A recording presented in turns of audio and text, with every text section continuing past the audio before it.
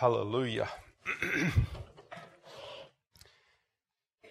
With that thought in mind, we'd like to turn to Psalm 113.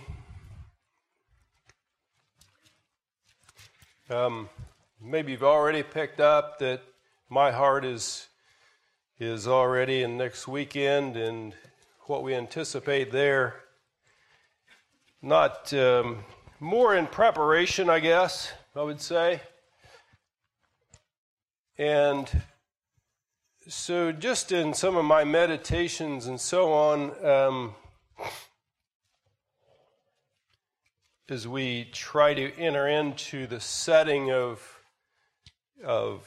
Jesus' last moments on earth and his interaction with the disciples, we're going to find that as they went to the upper room, that they were there to keep the feast of the Passover.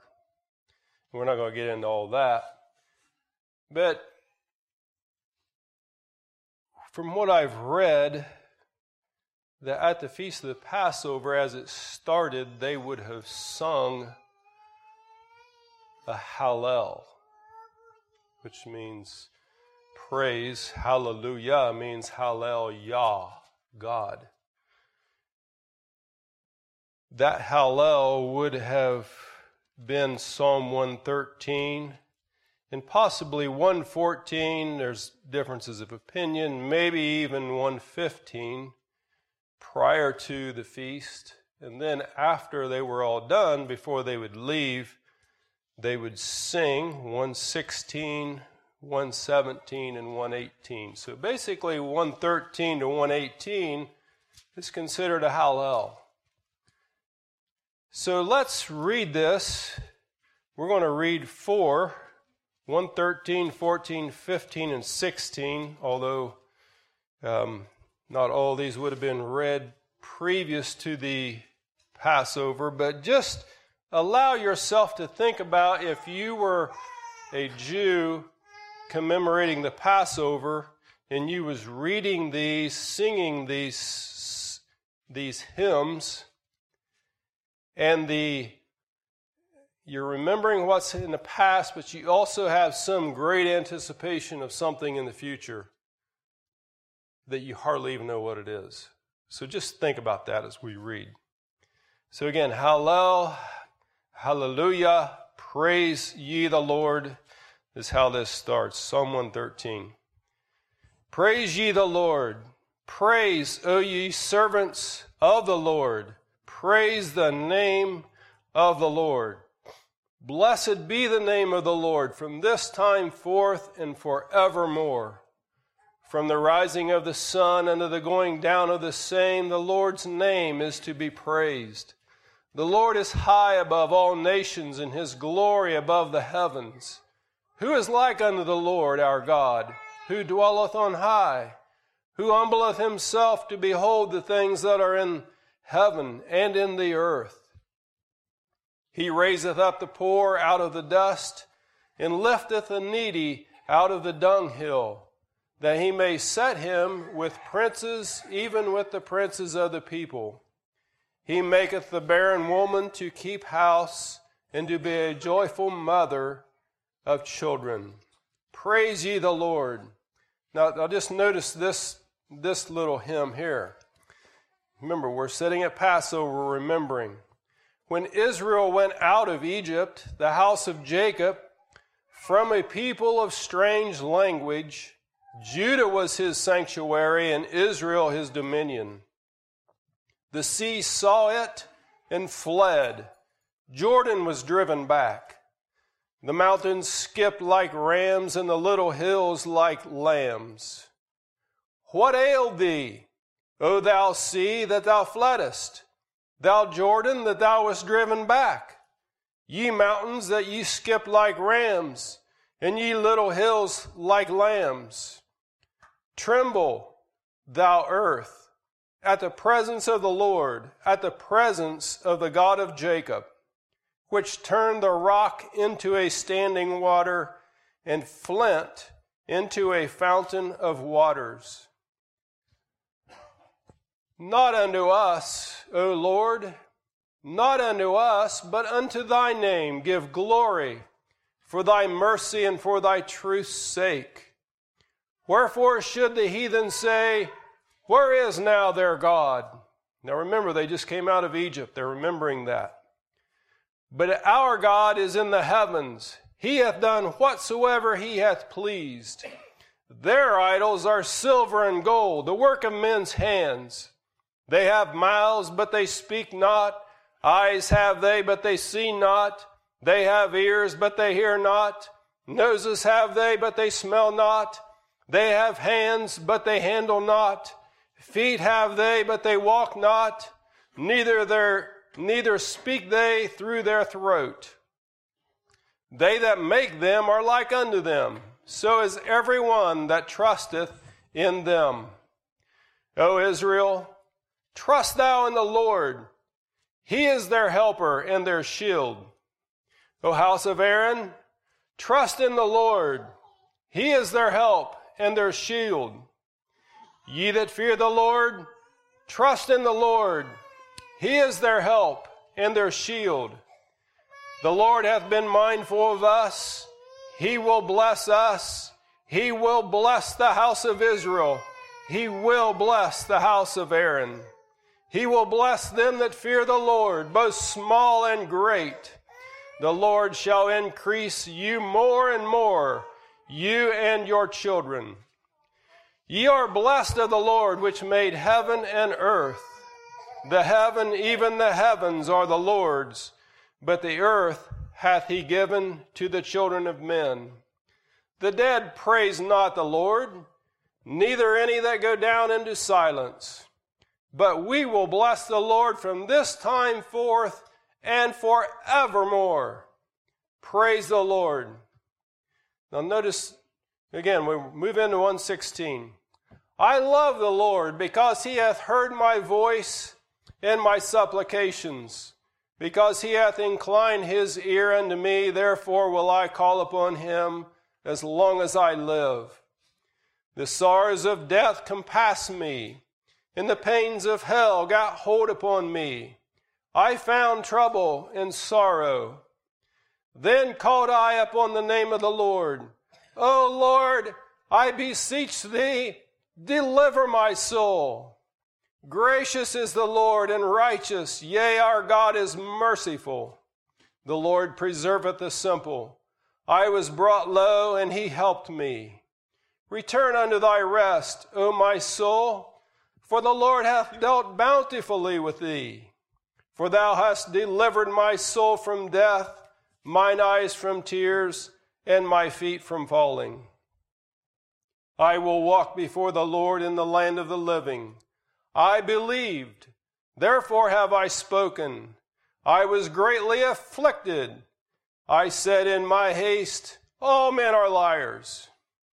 What shall I render unto the Lord for all his benefits toward me? I will take the cup of salvation and call upon the name of the Lord. I will pay my vows unto the Lord now in the presence of all his people. Precious in the sight of the Lord is the death of his saints. O Lord, truly I am thy servant. I am thy servant, and the son of thine handmaid. Thou hast loosed my bonds. I will offer to thee the sacrifice of thanksgiving, and will call upon the name of the Lord. I will pay my vows unto the Lord now in the presence of all his people, in the courts of the Lord's house, in the midst of thee, O Jerusalem. Praise ye the Lord. Good morning. Brother Larry has asked for St. John 6, starting at verse 22.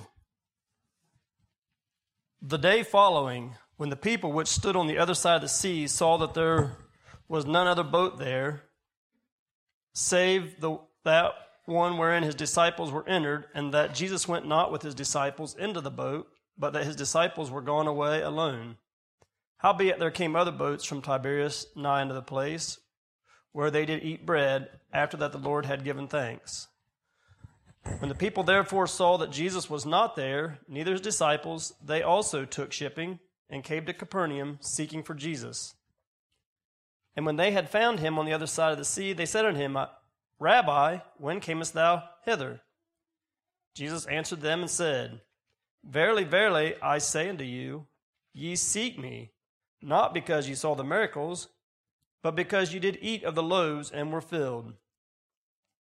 Labor not for the meat which perisheth, but for that meat which endureth unto everlasting life, which the Son of Man shall give unto you, for him hath God the Father sealed. Then said they unto him, What shall we do, that we might work the works of God? Jesus answered and said unto them, This is the work of God, that ye believe on him whom he hath sent. They said therefore unto him, What sign shewest thou then, that we may see and believe thee? What dost thou work?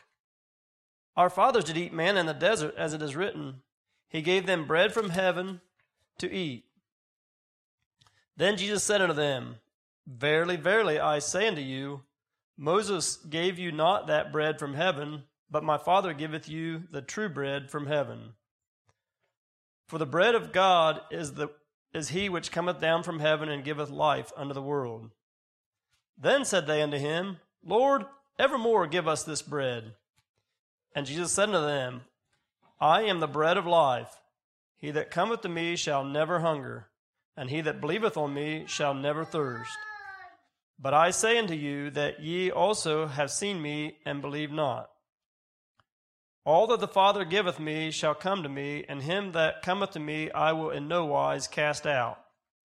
For I came down from heaven, not to do mine own will, but the will of him that sent me.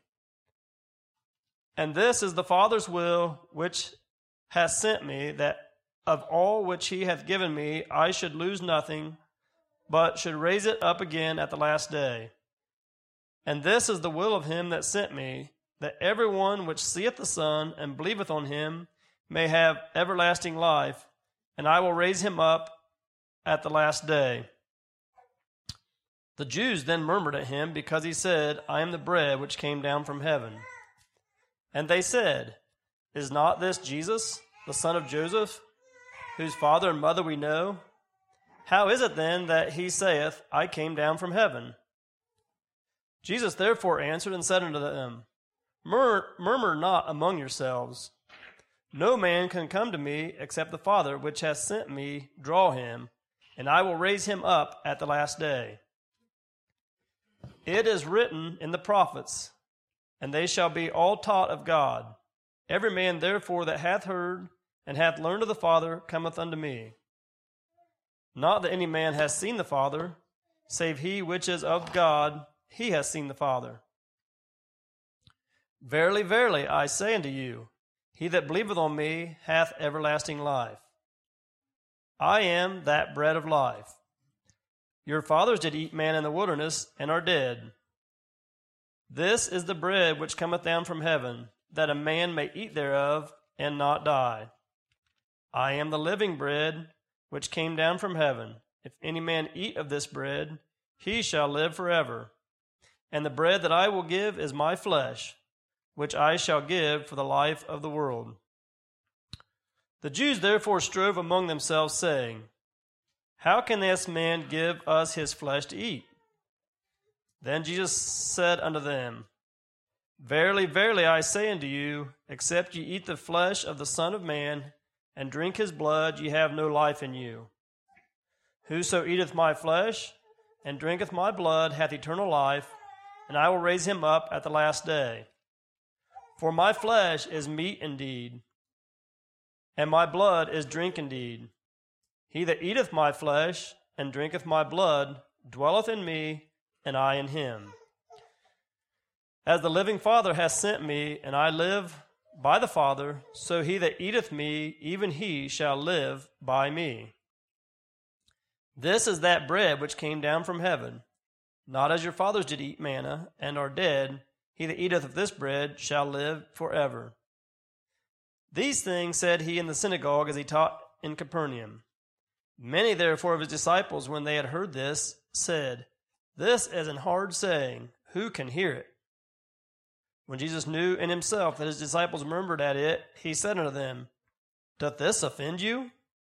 What, and if ye shall see the Son of Man ascend up where he was before? It is the Spirit that quickeneth, the flesh profiteth nothing. The words that I speak unto you, they are spirit, and they are life. But there are some of you that believe not. For Jesus knew from the beginning who they were that believed not, and who should betray him. And he said, Therefore said I unto you, that no man can come unto me, except it were given unto him of my Father. From that time many of his disciples went back, and walked no more with him. Then said Jesus unto the 12, Will ye also go away? Then Simon Peter answered him, Lord, to whom shall we go? Thou hast the words of eternal life. And we believe and are sure that thou art the Christ, the Son of the living God. Jesus answered them, Have not I chosen you 12, and one of you is a devil? He spake of Judas Iscariot, the son of Simon, for he it was that should betray him, being one of the 12. Well, we greet you, each one, in the name of the Lord Jesus Christ, the name we intend to exalt, lift up, worship today. I just want to capitalize on the very last point Rod made. Jesus wants to carry your burden, no matter the size. I just thought a thought that I had as we gathered together to start the visit this year. Roland had a little devotion for us, and it was on the thought of love. And I thought about, as Rod was opening in his thoughts, that really the greatest motivation to carry someone else's burden would surely be love that we would have for that person. And rightly so, because that is the law of Christ. Christ was motivated by love to carry our burden, no matter what the size. The question I have, and it's just a thought that I had as Rod was opening, was he spoke a lot about the burden bearer and being motivated to bear a burden, but what about, are you willing to let someone else bear your burden?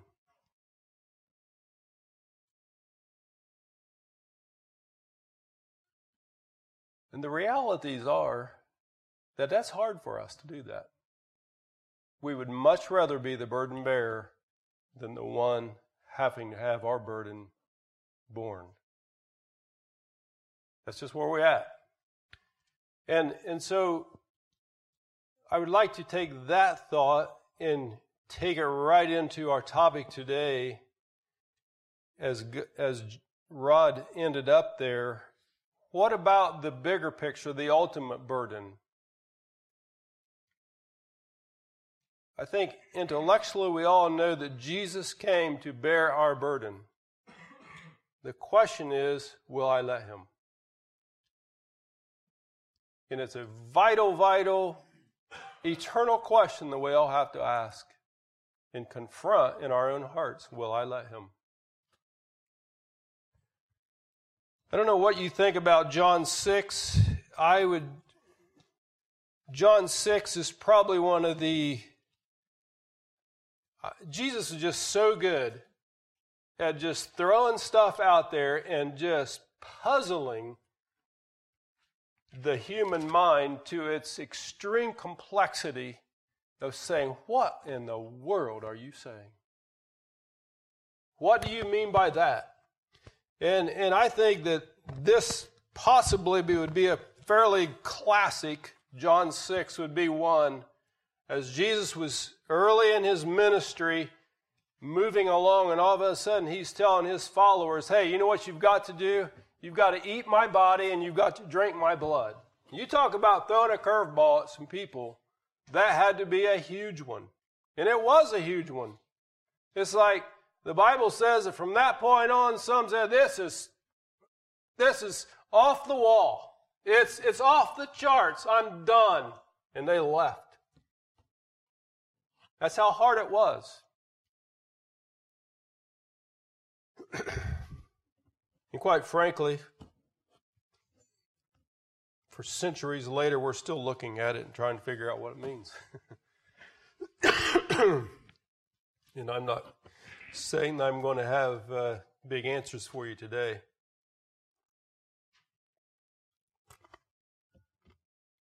Jesus spoke in metaphors, allegories, things that he said one thing, it actually meant something else, had fulfillments in different ways, and this obviously is one of those, and there's differences of opinion probably of what this even means. For our text today, if you just want to write this down, it's verse 56. Just write it down, word for word. That's the text. Sometimes I just struggle with even knowing what the title. I just got a lot of thoughts in my heart, and I don't know where to just hone in and focus. But that would probably be the verse that we will call our title today. He that eateth my flesh and drinketh my blood dwelleth in me, and I in him. Now, it goes on and says, when we do this, then we're going to live forever.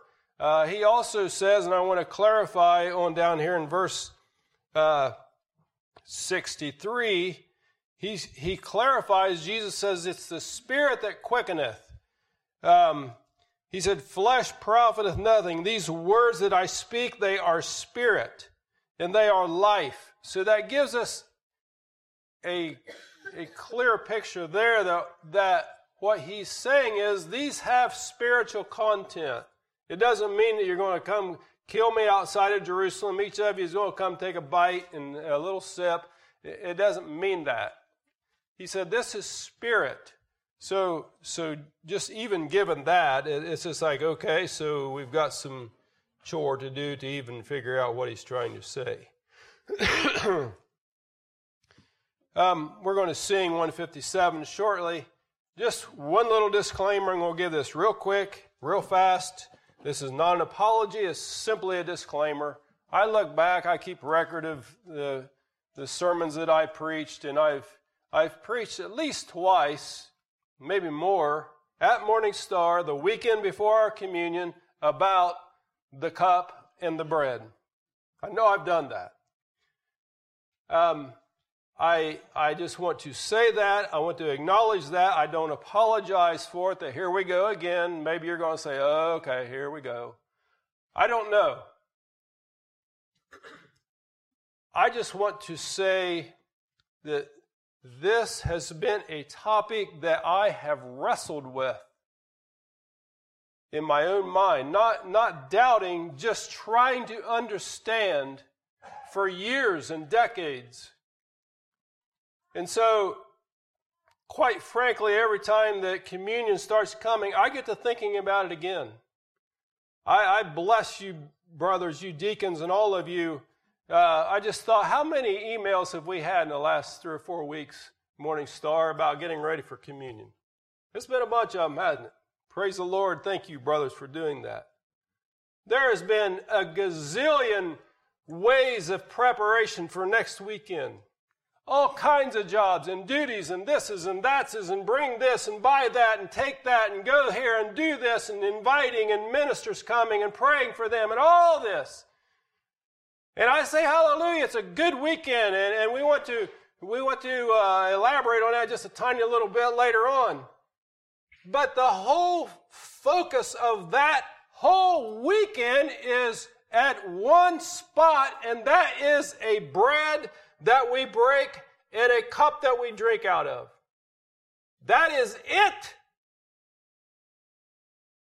And the burden on my heart, and I've shared this before, I know I have, is how much preparation time have we all spent, including myself, for that moment.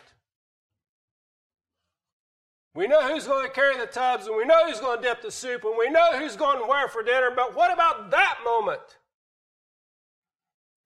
And I'm just speaking out of my own heart, time after time. I couldn't even begin to tell you how many times I have taken a piece of that bread and drank a sip of that cup. I don't even know how many times in my life. And still to this day, I do that, and it's just like, what really is this?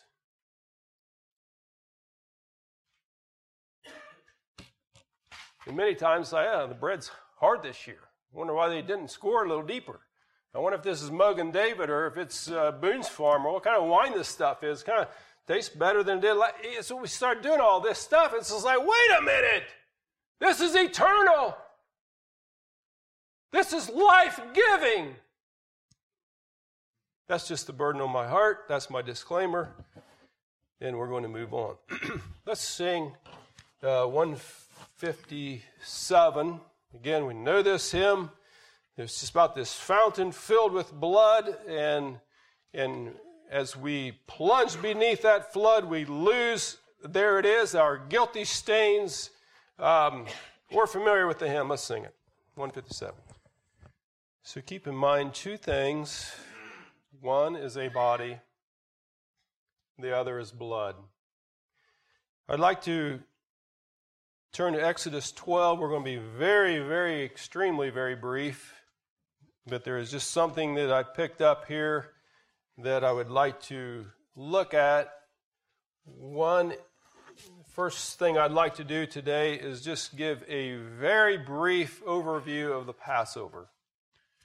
Okay, and we're all familiar with it, so I'm not going to spend any time with it. There is a lot of detail that's very interesting. But we're all familiar with the Passover. The children of Israel came out of Egypt, or they were in Egypt, and God says, I got one last plague. It's a plague of death, and there is something you got to do if you want to escape that death. It's just this one little detail you got to do. And that little detail is you've got to get a lamb, a perfect lamb, at a very specific time, on a very specific day. You've got to kill that lamb. Notice you are killing a body, an animal. When you do that, you extract the blood out of it. You take that blood, you put it on the lintel, the doorposts, side posts of your door. And when I come through Egypt, if I see the blood, I will pass over your house and you will escape death. It took two things. It took the death of an animal or a body, and it took the application of blood. Now, the point I want to make here in Exodus 12 is even before that happened, and this intrigues me, God said, there is a little ceremony that I want you to establish, Moses, that you will continue to do every single year from now on, because I do not want you to ever forget what happened. So, as he is telling Moses, even prior to this event happening, the memorial that he wants the children of Israel to keep, I just want to hit one verse in verse 14. It just kind of stood out to me. This is God talking to Moses, and here's what he's saying. This is even before this event happened. He said, in this day, this memorial day, he said, this day shall be unto you for one, a memorial. Many times here it just says, if your children ask you, what are you doing? You say, this is so we won't forget. So it's a memorial. And you shall keep it, number 2, a feast to the Lord throughout your generation. Ye shall keep it a feast by, number 3, an ordinance forever. I was just intrigued with that when God says this is going to be a memorial, it's going to be a feast, and it's also going to be an ordinance that I want you to continually continually do to remember this thing called Passover. The body had to be killed. The blood had to be applied so that you didn't die. We're not going to turn there. Next point I want to make is about that same brief of an overview of the Day of Atonement. We'll find that in Leviticus. We're not going to turn there. I just finished up the book of Leviticus in my Bible reading, and it's hallelujah. Got through it one more time. But it's the older I get, the more intriguing it is. But there was a day called the Day of Atonement. You'll find it in Leviticus 16. We're not going to turn there. That day, the high priest alone, himself, a lot of ceremony went on ahead of this. He would have taken a goat, a body. He would have killed it. Bodies are, in this context, is meant for sacrifice. Whenever the word sacrifice comes up, think of the word death. Someone had to buy that thing. Someone had to provide that. That goat was killed. The blood of that goat was extracted. The Bible says that the high priest, one time every year, only once a year, went into that temple, or that tabernacle it would have been at the time. If you remember, there was a holy place. You kind of go in behind the curtain. And then there was the holiest place. You know what was in there? The mercy seat, the Ark of the Covenant, so on. One time a year, only the high priest, him alone, would take blood from that slain goat and take it into that room where one man, one time a year would ever go. That was where the very presence of God was, and he would take that blood, the Bible says, and sprinkle it on that mercy seat.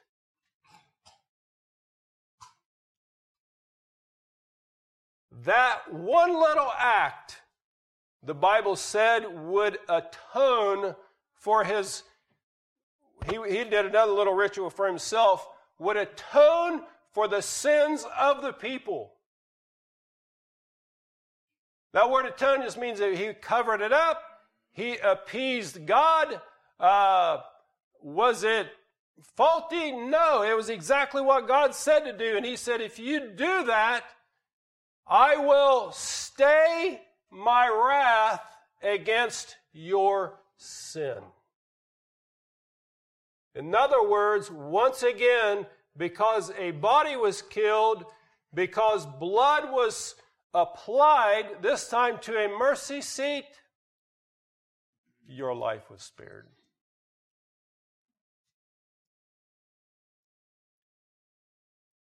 That also, God said, you do every year.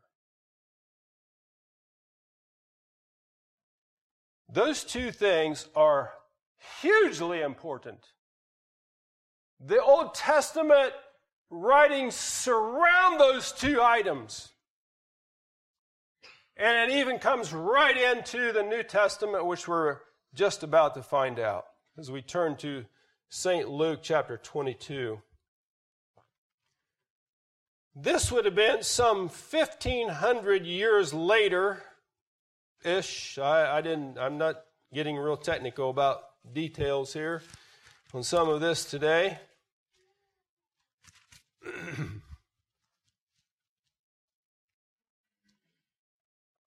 There's times I think the Jews were at such a disadvantage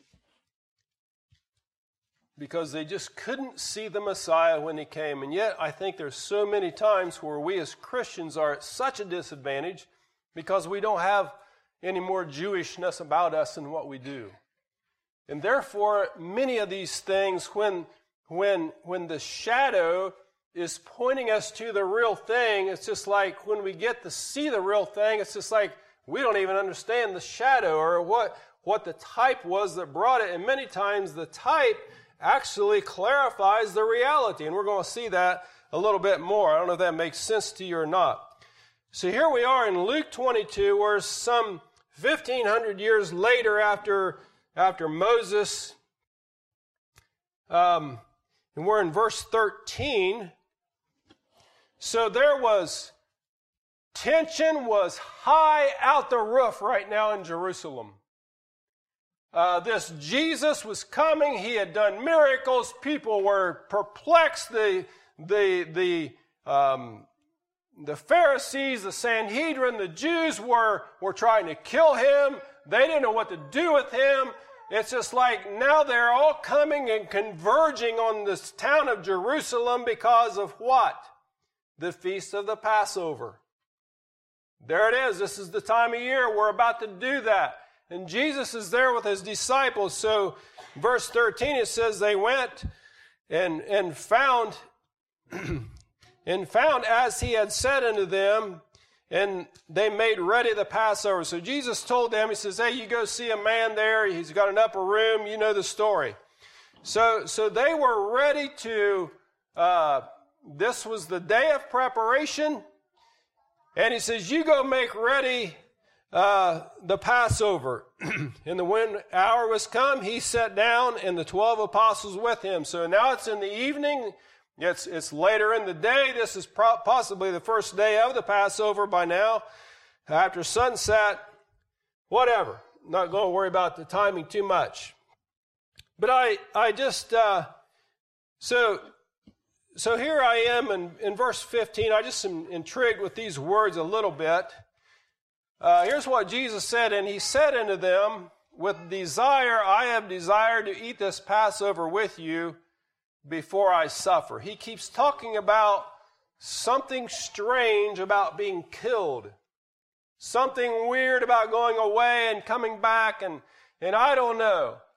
And you know, back there a year or so ago, he's talking about we had to eat his blood and drink his flesh, and I don't know, nothing ever really came out of that. I don't know. None of this makes sense. Frustrating. But we do know, we are convinced this is the Messiah. And here he's saying, I desire to eat this Passover with you before I suffer. For I say unto you, I will not any more eat thereof until it be fulfilled in the kingdom of God. The only point I'm making here is this is a moment of time right here where that Jewish Passover feast that had been kept over and over again for 1,500 years was about to come to its conclusion. Fulfillment. Not needed anymore. Also, simultaneously, another memorial was about to be established that also would be kept from that point on. It's just a pivotal point right here in history. He said this is going to be fulfilled in the kingdom of God, or this Passover. So he took the cup.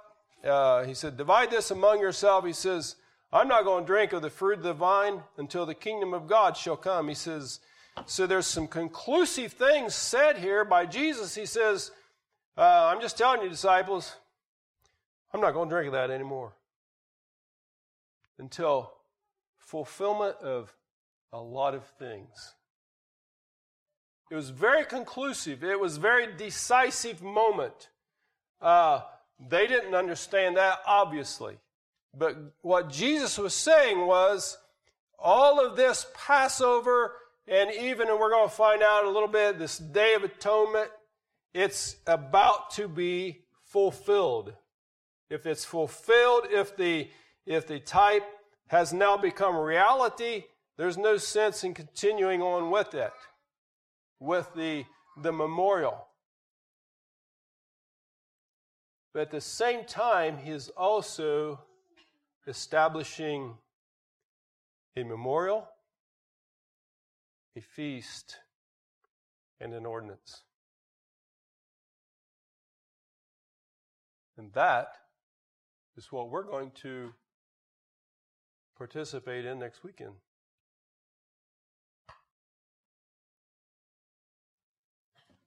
I'd like to read this. I'm not going to spend time looking at the scriptures. There's 5 primary places in the Bible that it talks about Jesus with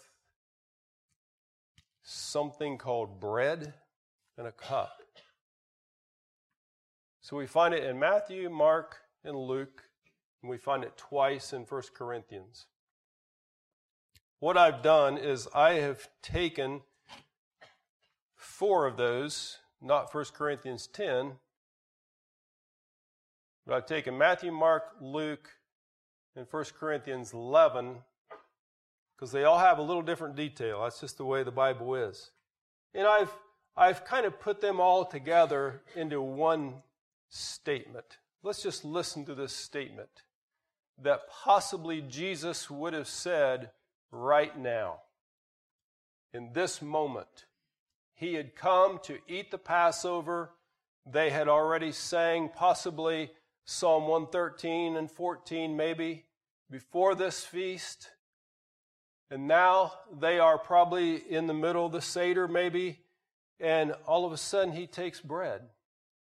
So here's what he says. And as they were eating, Jesus took bread. Now, I don't know what this bread looked like, but it would have been unleavened bread. We didn't talk about that. It probably would not have been a nice fluffy loaf. It probably would have been fairly flat and more like a dish rag. Sort of tough maybe. I don't know. I'm just speculating a little bit. He says, Jesus took bread. He blessed it. He brake it. Think about breaking a tortilla. You wouldn't go. You know what you would do? Rip. I don't know what this looked like. He blessed it, he brake it, and gave it to his disciples and said. I'm kind of amused at how short of language sometimes the Bible is. He says, take, eat. Okay, that's not a big deal. Notice, this is my body.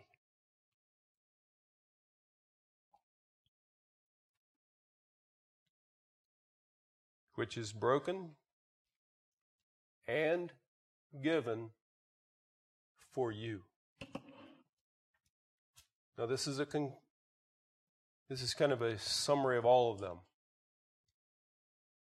This do in remembrance of me. These words were heavy. He took this bread. This was the Passover meal. This was the remembering of what had happened. And there he took bread and he ripped it. And he gave it to them. He says, take it, eat it. This is my body.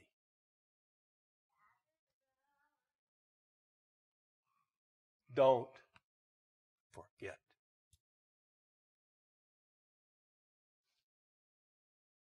Then he takes a cup. There would have been cups there.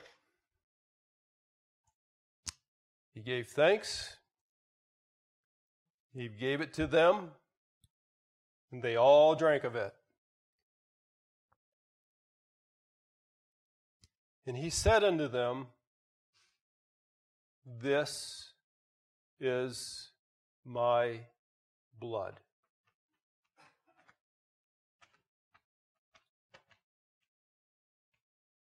he goes on, this is my blood of the New Testament. Now you see this is transitional. New Testament. We are people of the Old Covenant. In fact, there wasn't no such thing as an Old Covenant. It was just the covenant. And now he's saying we've got a New Testament, a new covenant. Alarm bells are going off. Wait a minute. Who are you? God, give us the law. What are you saying? You can just imagine the complexity.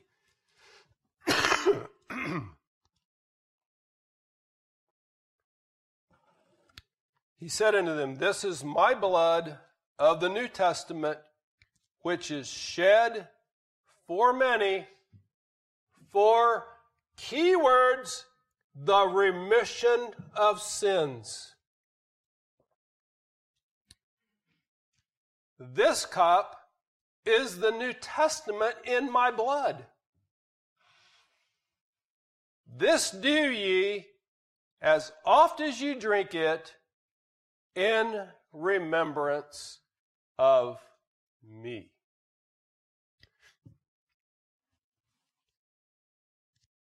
I don't know what you make out of that, but somehow I think there would have been some flashbacks about, you remember he told us that he was bread.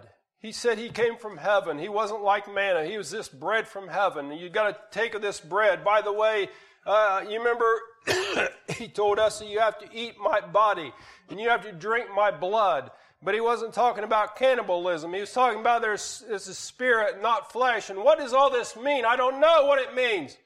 But somehow I have to feel like there's some flashbacks in their minds. Oh. This piece of bread, he said, is my body. And this cup is blood. Now, body and blood. What happens to bodies? When there's a sacrifice, the body has to get killed. They were very familiar with all this. That body had to die. When the body died, something had to happen with the blood. It had to be applied. It had to be put somewhere in order to what? Save us from death.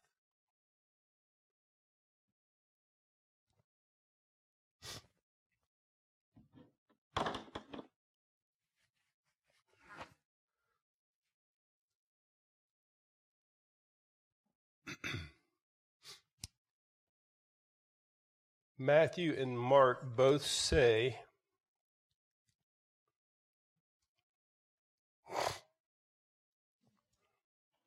that when this little event was done, they sang a hymn and went out. I would just like to go back to the Hallel. I think most scholars would agree that at least Psalm 118 would have been part of that hymn that they sang when they went out. It would have been the normal hymn that they would have sung. I would just like to read Psalm 117 and 118. I'm just trying as best as I can in my own way, just put myself there. And think about what Jesus had just said. Some incredible things were happening. The disciples couldn't understand it. And now they're getting ready to walk out and they sing this hymn. Let's read Psalm 117 and 118.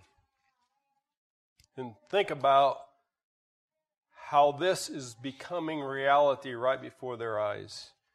Praise the Lord, all ye nations. Praise him, all ye people. For his merciful kindness is great toward us, and the truth of the Lord endureth forever. Praise ye the Lord. Again, that's just a hallelujah. Oh, give thanks unto the Lord, for he is good, because his mercy endureth forever.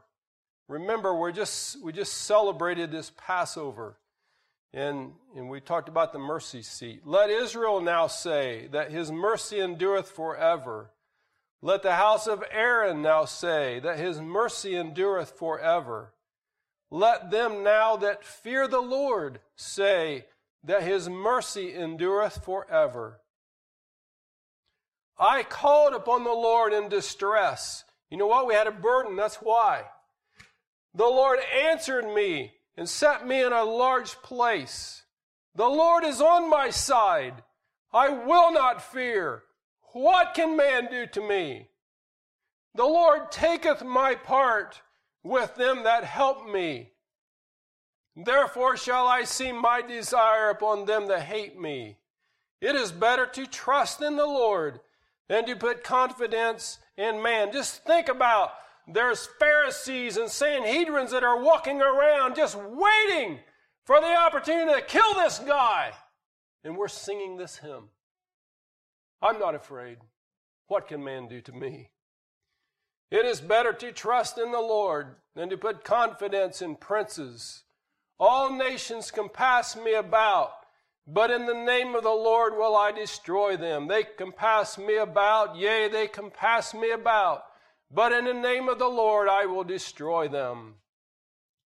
They compass me about like bees, yea, they are quenched as the fire of thorns, for in the name of the Lord I will destroy them. Thou hast thrust sore at me that I might fall, but the Lord helped me. The Lord is my strength and song. And notice, and become my salvation. The voice of rejoicing and salvation is in the tabernacles of the righteous. The right hand of the Lord doeth valiantly. The right hand of the Lord is exalted. The right hand of the Lord doeth valiantly. I shall not die, but live, and declare the works of the Lord. Really, the Lord hath chastened me sore, but he hath not given me over unto death. Open to me the gates of righteousness. I will go into them, and I will praise the Lord, this gate of the Lord into which the righteous shall enter. I will praise thee, for thou hast heard me, and art become my salvation. The stone which the builders refused is become the headstone of the corner. This is the Lord's doings, and it is marvelous in our eyes. This is the day which the Lord hath made.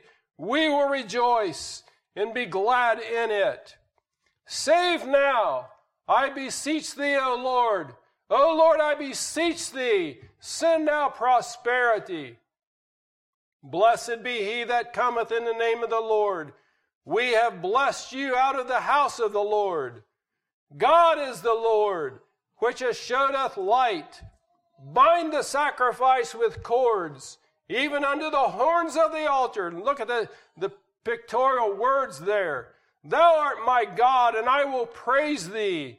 Thou art my God, I will exalt thee. I will give thanks unto the Lord, for he is good, for his mercy endureth forever. That was the song, likely, that they sang.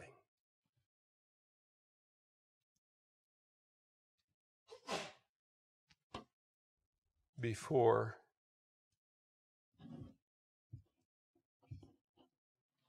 amazing things started happening.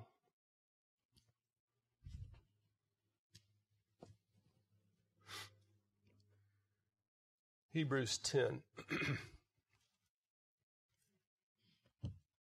I would like to think just a moment about the body. We all know what happened right after that song was sung.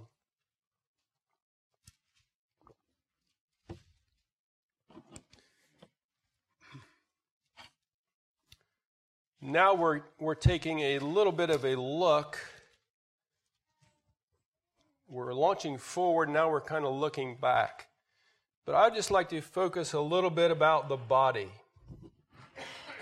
Remember, there was body, there was blood. And we're just not going to spend much time here. These are so fascinating in scriptures, but this is telling why the old law was now fulfilled in the new law, specifically in the man Jesus Christ. But I just want to start reading at verse 5. Now, this is a prophecy in Psalms, but it's talking about Jesus. So I want to personalize it. Wherefore, when Jesus cometh into the world, he saith. So this is something that David wrote about Jesus, that Jesus would have said when he come into the world. Now remember, Jesus is divine. He is the Son of God. This globe is not his normal place of existence. But he says, wherefore when he cometh into the world, he saith, sacrifice and offering thou wouldest not. In other words, what he's saying in the context is, God's saying, you know what? Goats and lambs and those sacrifices don't really accomplish what I really intend. Thou wouldest not, but a body hast thou prepared me. The imagery here is amazing to me, where the very Son of God, who is Spirit, came down and he says, you know what you did, God? You actually prepared for me a body like these other human beings. And I got to live in that thing. A body. Then said I, lo, I come. This is again Jesus. Of course, it's written in the book. To do thy will, O God. This is Jesus talking. You gave me a body. You prepared for me a body. I've just come to do your will.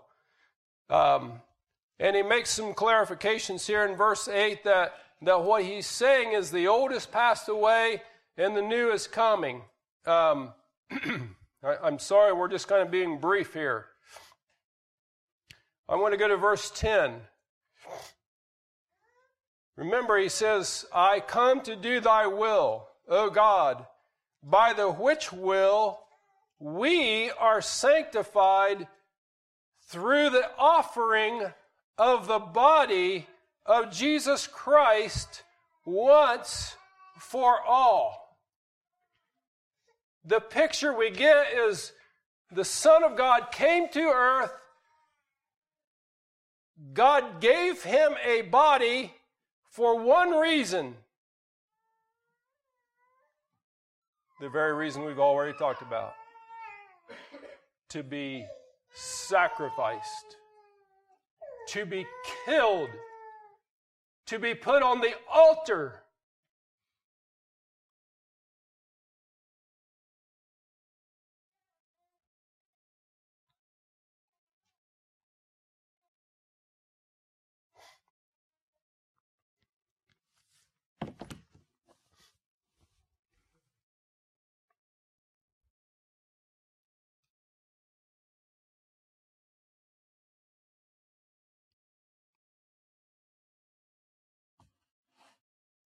This is some different versions of Isaiah 52, verse 14.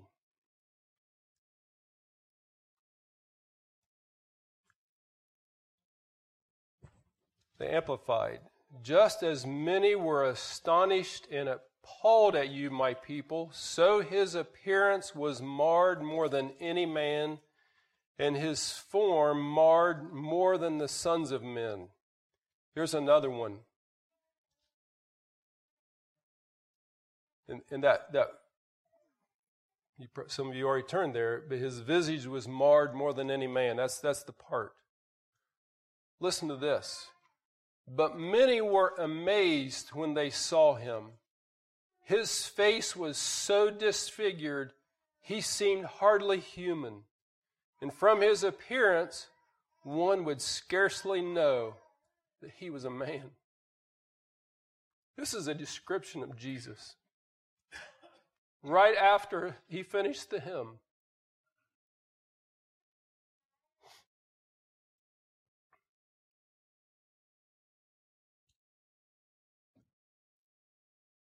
Just as there were many who were appalled at him, his appearance was so disfigured beyond that of any human being, and his form marred beyond human likeness.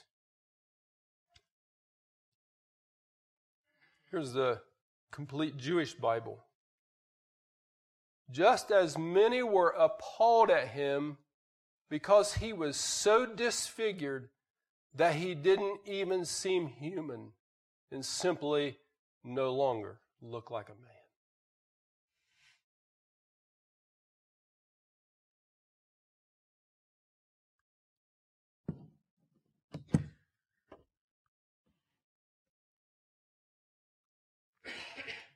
John 19.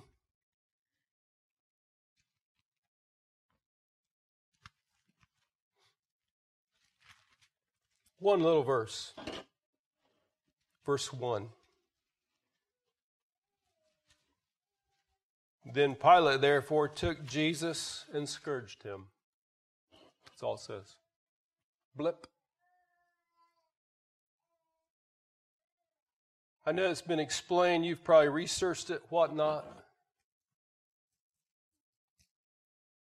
But when you read that verse, here's what I want you to think of. Chisel plow.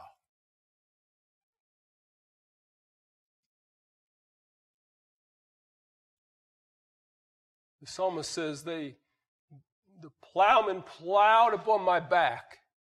They made long their furrows. Just think chisel plow. That's the body.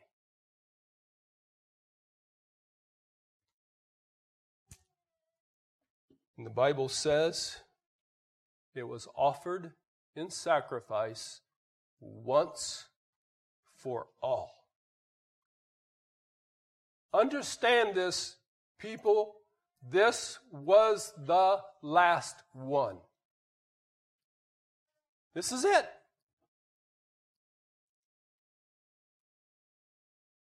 Because he was the perfect one.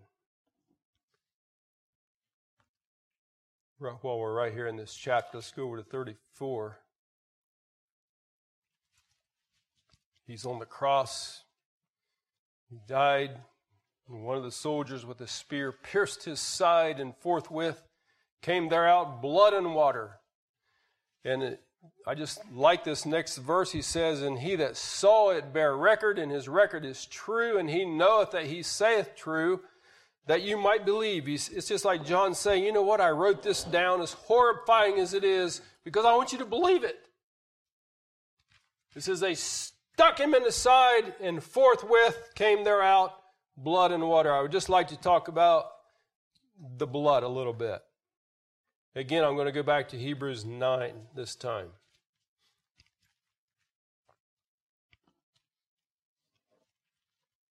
Remember, body, blood. The body had to be killed. The lamb had to be killed in the Passover. The goat had to be killed at the Day of Atonement. And lastly, at the end of the age, at the fulfillment of all that, the body of the Christ had to be killed, sacrificed, dead, for a very specific reason. It's hard to take the blood of a sacrifice if the sacrifice isn't dead. We are in chapter 9. Again, we're just going to be very, very brief, but some very interesting stuff. We'll start reading at verse 11. In fact, the first part of this talking is specifically talking about the Day of Atonement and how all that worked and all this. So this is the comparison now. This is not talking about Passover. This is comparing it to the Day of Atonement when that priest went into the holiest place. So get that picture in your mind. But Christ, verse 11, being come an high priest, the challenging thing that took me for so long to figure out was Christ plays multiple roles in this teaching here. He is the high priest. He was also the lamb that was killed. He also takes his own blood in. It's his own blood. He fulfills all of those roles, so it can kind of get confusing, but don't let it confuse you. But Christ becoming high priest of good things to come by a greater and more perfect tabernacle, not made with hands, that is to say, not of this building, neither by the blood of goats and calves. Now notice this. But by his own blood, he entered in once into the holy place. This is a time where the type gives us a clear picture of what the reality is. Jesus is the high priest. He took blood in there, blood of the sacrifice, into the holiest place. We'll get to that. Entered in once into the holy place, having obtained eternal redemption for us. For if the blood of bulls and of goats, the ashes of a heifer, of sprinkling the unclean, sanctify to the purifying of the flesh, how much more shall the blood of Christ, who through the eternal Spirit offered himself without spot to God, purge your conscience from dead works to serve the living God.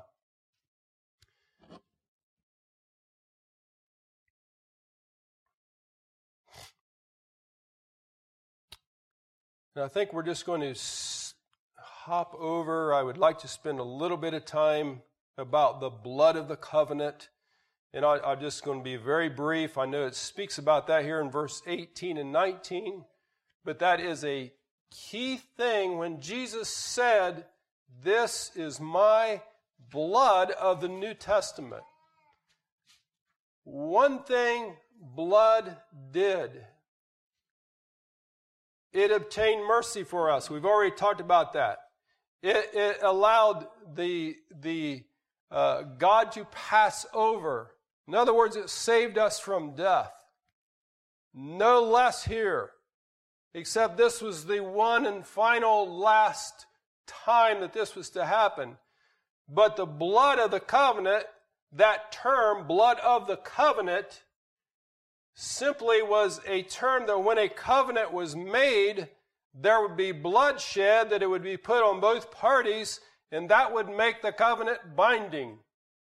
So back, he's referring to Moses back in the old law, after in Exodus, that when it was all done, it says Moses took blood, he sprinkled the book of the law, and also said he sprinkled the people, because that's who the covenant was between. And Moses said, "Behold, the blood of the covenant."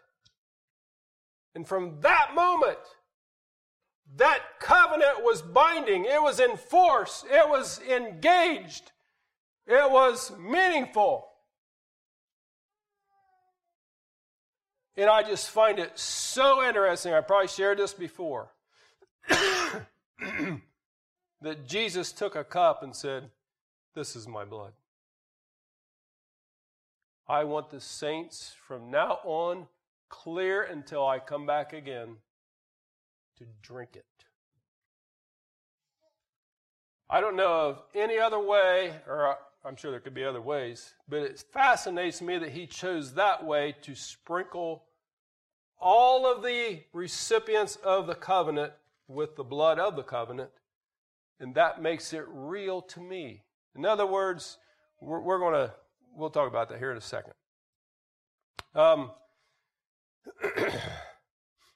Verse 24. For Christ is not entered into the holy places made with hands, which are the figures of the true. He said he didn't go into that temple down the road there. But into heaven itself, now to appear in the presence of God for us. nor yet that he should offer himself often, as the high priest entereth into the holy place every year with blood of others. For then must he often have suffered since the foundation of the world. But now, once in the end of the world, hath he appeared to put away sin by the sacrifice of himself. And we're just going to stop there.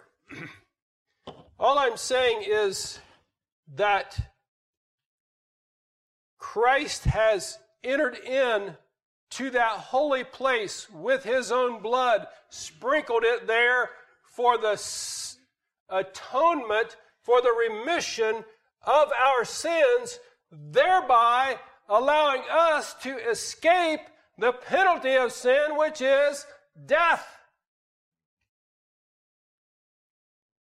I don't know if you ever get tired of hearing that or not, but I don't.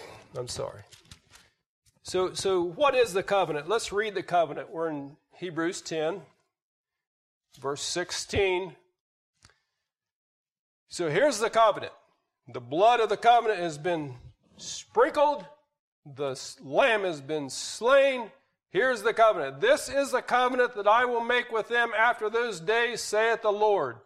I will put my laws into their hearts, and in their minds will I write them. Notice, and their sins and iniquities will I remember no more. Now, where remission of these is, there is no more offering for sin. It is done.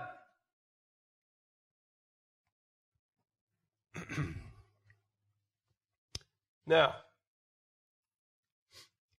I would like to go to 1 Corinthians 10. We're about to wrap up. I'd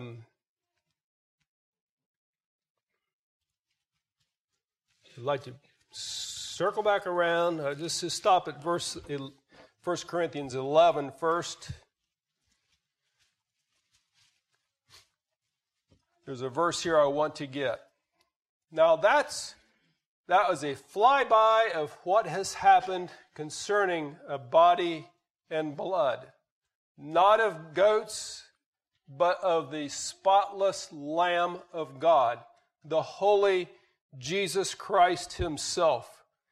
Here's what Paul says, verse 26 of 1 Corinthians 11. For as often as you eat this bread and drink this cup, ye do show the Lord's death till he come.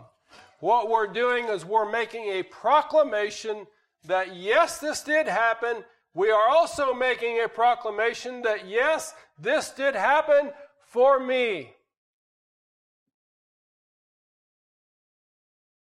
And we talked about that, I think, last year as we talked over there at communion about many times we think it's good for you, but not for me. And that's the burden in my heart as Rod is talking. It's just like, am I willing to let him bear my sin? And it's amazing how often we say no. We're not willing to do that. Because somehow we feel like it's our obligation. That's not the tenor of this message today. We are in chapter 10 of 1 Corinthians. Very familiar scripture. This is probably the fifth place that it's talked about. And here's what Paul says. The cup of blessing, in verse 16, 1 Corinthians 10, which we bless, is it not the communion of the blood of Christ? And one translation says, is it not our participation in the blood of Christ? And that's a good word too. That word communion's koinonia. It means fellowship, participation, communion. It means there is a cooperation between two. So this is a way where we can actually enter into, cooperate with, participate in the blood.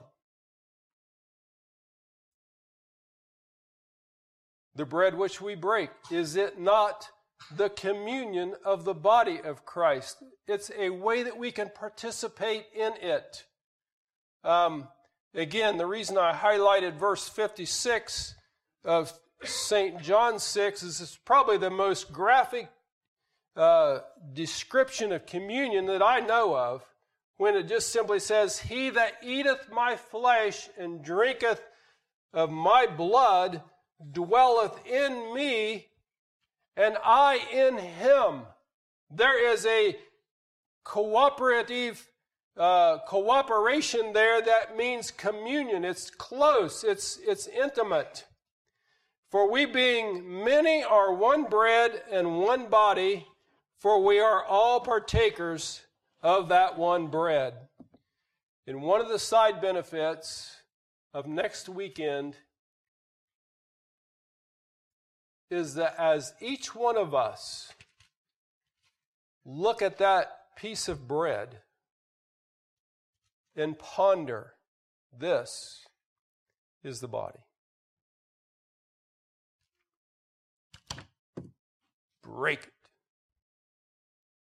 We take the cup, we look into it. This is the blood. We eat it. We drink it. We taste it. We smell it. We feel it. Our senses engage with it. And it becomes very, very real and precious to us. And as we do that, the Bible here says, Paul says, that when we all do that, he says, since we're all doing it to the same God, he says, we actually become one together. Now, how good is that? Huh? I just look forward again to communing. Just one last little thing. I feel like, and this is no reflection because this is actually a feast. We call it a love feast. It actually is a memorial. That's the whole thing about it, is to remember. Just like those old feasts were. And it's also an ordinance. These are ordinances. They are commands of God. Jesus implemented them. And we're to do that until he comes again. I'm just simply saying that let's keep the vertical aspect of our communion far superior to the horizontal aspect. A lot of components could be put under there. God bless you. I look forward to meeting you at the mercy seat next Saturday evening.